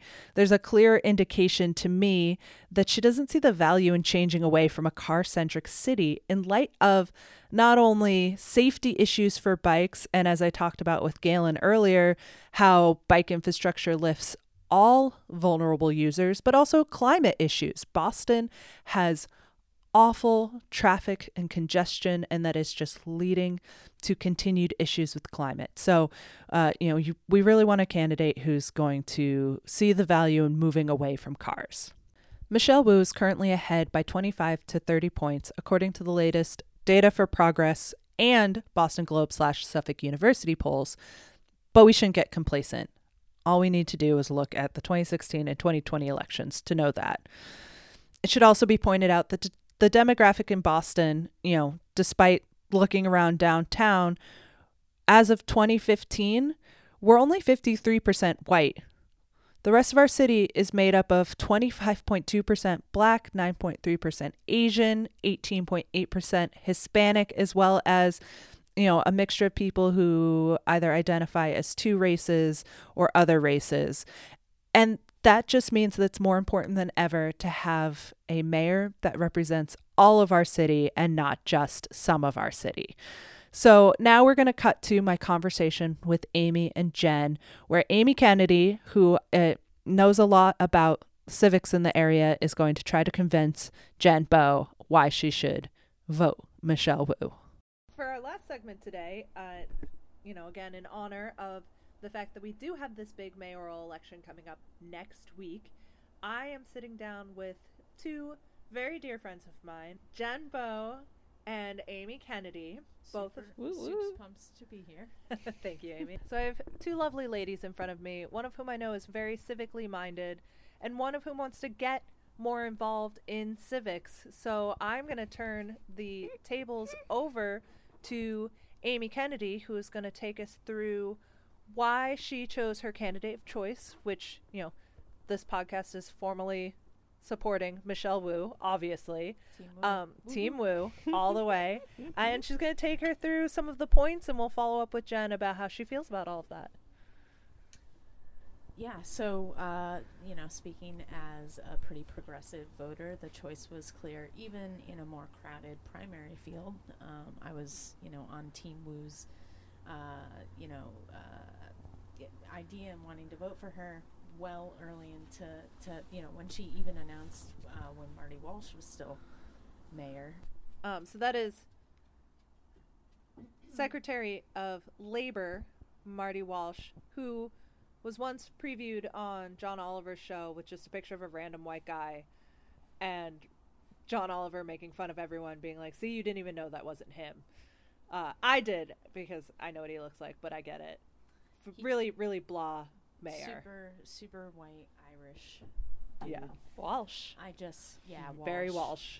Very Walsh. I just remember his, earlier in the day speech at the 2016 Democratic Convention, where he goes, hello, my name is Marty Walsh, and I'm the mayor of Boston. And but no longer. He's, Secretary of Labor now. Good for him. In the cabinet. But yeah, Team Wu all the way. Clear progressive candidate. Has firm policies on climate in Boston, which, really threatens most of downtown, definitely all the Seaport, East Boston. You name a neighborhood and it really affects it. She's the leader on the climate issues. She's the leader on housing.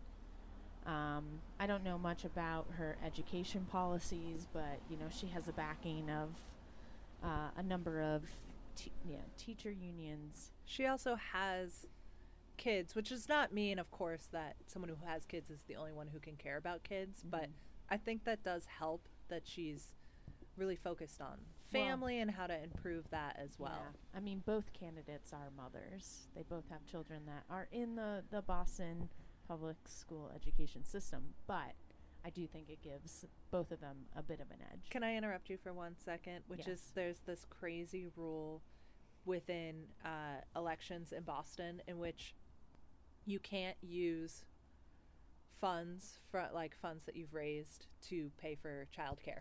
Yes. And so the women, What? both women running in this election have, in a lot of ways struggled because they have to find someone to take care of their kids so that they can go out on the campaign trail. Or they drag their kids along. Or they bring their kids to a live event. Michelle Wu's kids, I honestly don't know her kids' names, but they are troopers. They are smiling in every photo. They're out there talking to voters, mixing it up, and it's quite incredible to see them on the campaign trail. They always look happy. They never look upset, which I'm sure we're only getting, a portion of those the pictures. public view. How old are they? Do you know? Are they young kids? They're young. So I think one's 4 or 5 and the other one's 6 or 7 or something like that. Yeah. Maybe even a little older. But yeah. So she's a clear progressive candidate if you care about progressive politics. The other night in the debate she said, I'm running for mayor not to talk about what we can't do, but what we can do. And that's the type of candidate that I want to support. Jen, do you have any questions? I don't think so. I mean, I'm convinced. That That's all it took? Wow. Does she have any specific No, I was- policy positions? I that we was wanna talk about? I was hearing murmurings from other people that I know and trust and feel like I'm aligned with the values that my friends have, and there's a lot of signs around for Woo in West Roxbury. Yeah, which is, West Rocks did, I believe, lean heavily towards Anissa Mhm. during the primary election. She kind of had strongholds in West Roxbury and a little Mhm. bit in Roslindale and some in South Boston too. So it should be interesting to see what those neighborhoods do Yeah, in the a final. less crowded field Yeah. with less candidates. But if anything, it's really exciting that Boston is going to continue its now hopefully 2-person streak of a woman mayor in the city, which is nice. No possibility of a dude running the city, so that's exciting. That is exciting. I'm very excited, and I know she has a lot of visions in terms of biking as well. There's a big campaign in the city from the Boston Cyclists Union called I Bike, I Vote, and Vivian, who was on the podcast earlier, who I did the long interview with, was wearing her hat that she got from the League of American Bicyclists that also says I Bike, I Vote, because I think that's really important to understand that there's a power to this segment of people who want to see a city, and it's not just, oh, biking is great, that's really good. It's about the infrastructure. It's about lifting everyone with that infrastructure too, so not just biking, but a better busing system, more pathways, more concentration on things that just aren't cars, which I find very refreshing, especially when we have a very car-centric governor at the moment. Yeah, and bikes are definitely a part of Massachusetts green future. Without increasing ridership on the T and increasing people not using their cars and using other methods such as biking, we're just not going to be able to hit the climate goals that we need to hit in order to I guess have a future for future generations. Yeah, because we live in a very car-centric city, and so it's really nice to see this has been a huge focus of this election, is the sustainability issues.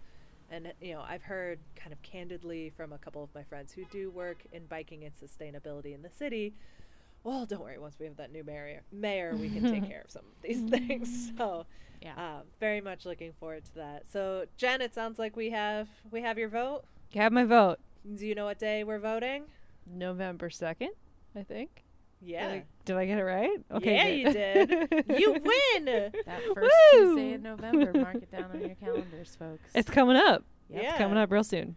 And I always like to make a plug for the fact that local elections matter. Mayoral is a little bit bigger, and I just heard Michelle Wu on a national podcast talking about Woo-hoo. yeah, she was on What a Day, which is a Crooked Media podcast, and they were doing highlights of local elections that were happening. But she was talking about the power of, the cities taking on these initiatives, because that ripples out to the rest of the state. It ripples out to the rest of the area. New England's even if each individual state is pretty small, the area is big, and that can really have a huge impact on the country at large. So, not just the impact that it has to you locally, the impact that it can have nationally. And then voting down ticket is also really important. We got city councilors on the ballot. Yep. So making sure that we're being informed about everything we want to vote on and going to all of our elections is super important. So get out there and vote. Yep, definitely do that. Woohoo! That is a wrap on episode 1, folks. We had a lot to say today, so I hope you stuck around for the whole thing. I want to give a big thank you to Galen Mook, Bridget Copes, Vivian Ortiz, Amy Kennedy, and Jen Bow for helping me create this very first episode. And of course, a special thanks to Kate Hardley for the amazing theme and music throughout the show. The podcast is hosted, produced, recorded, and edited by me, Laura Jillian, with an honorable mention to Watson, the bike dog, for his contributions throughout the show. For more information about the show and biking, you can visit my website at randonista.com. And you can follow my adventures in biking, as well as some behind the scenes about the pod at Randonista on Instagram, and Watson's biking adventures at Watson the Bike Dog, also on Instagram. And now, your Watson moment. Randonista. Tell me about your first climate ride. Just ignore Watson. Hold on, Watson's making a cameo. Watson. My first climate ride was difficult. My legs were also tired, and I was very dehydrated. Rings her bell, goes around, and then as I'm passing them, they notice Watson in the backpack, and it's just gushing. Just, oh my God, do you see him? Oh my God, look at him. And it was just the most precious thing, as he's just looking super cool in his goggles, and people are just like, it's just a joy to see people's day absolutely made by seeing Watson. And now I feel like I'm going to have a Pavlovian response when every time I hear a bell, I'm going to just go, oh.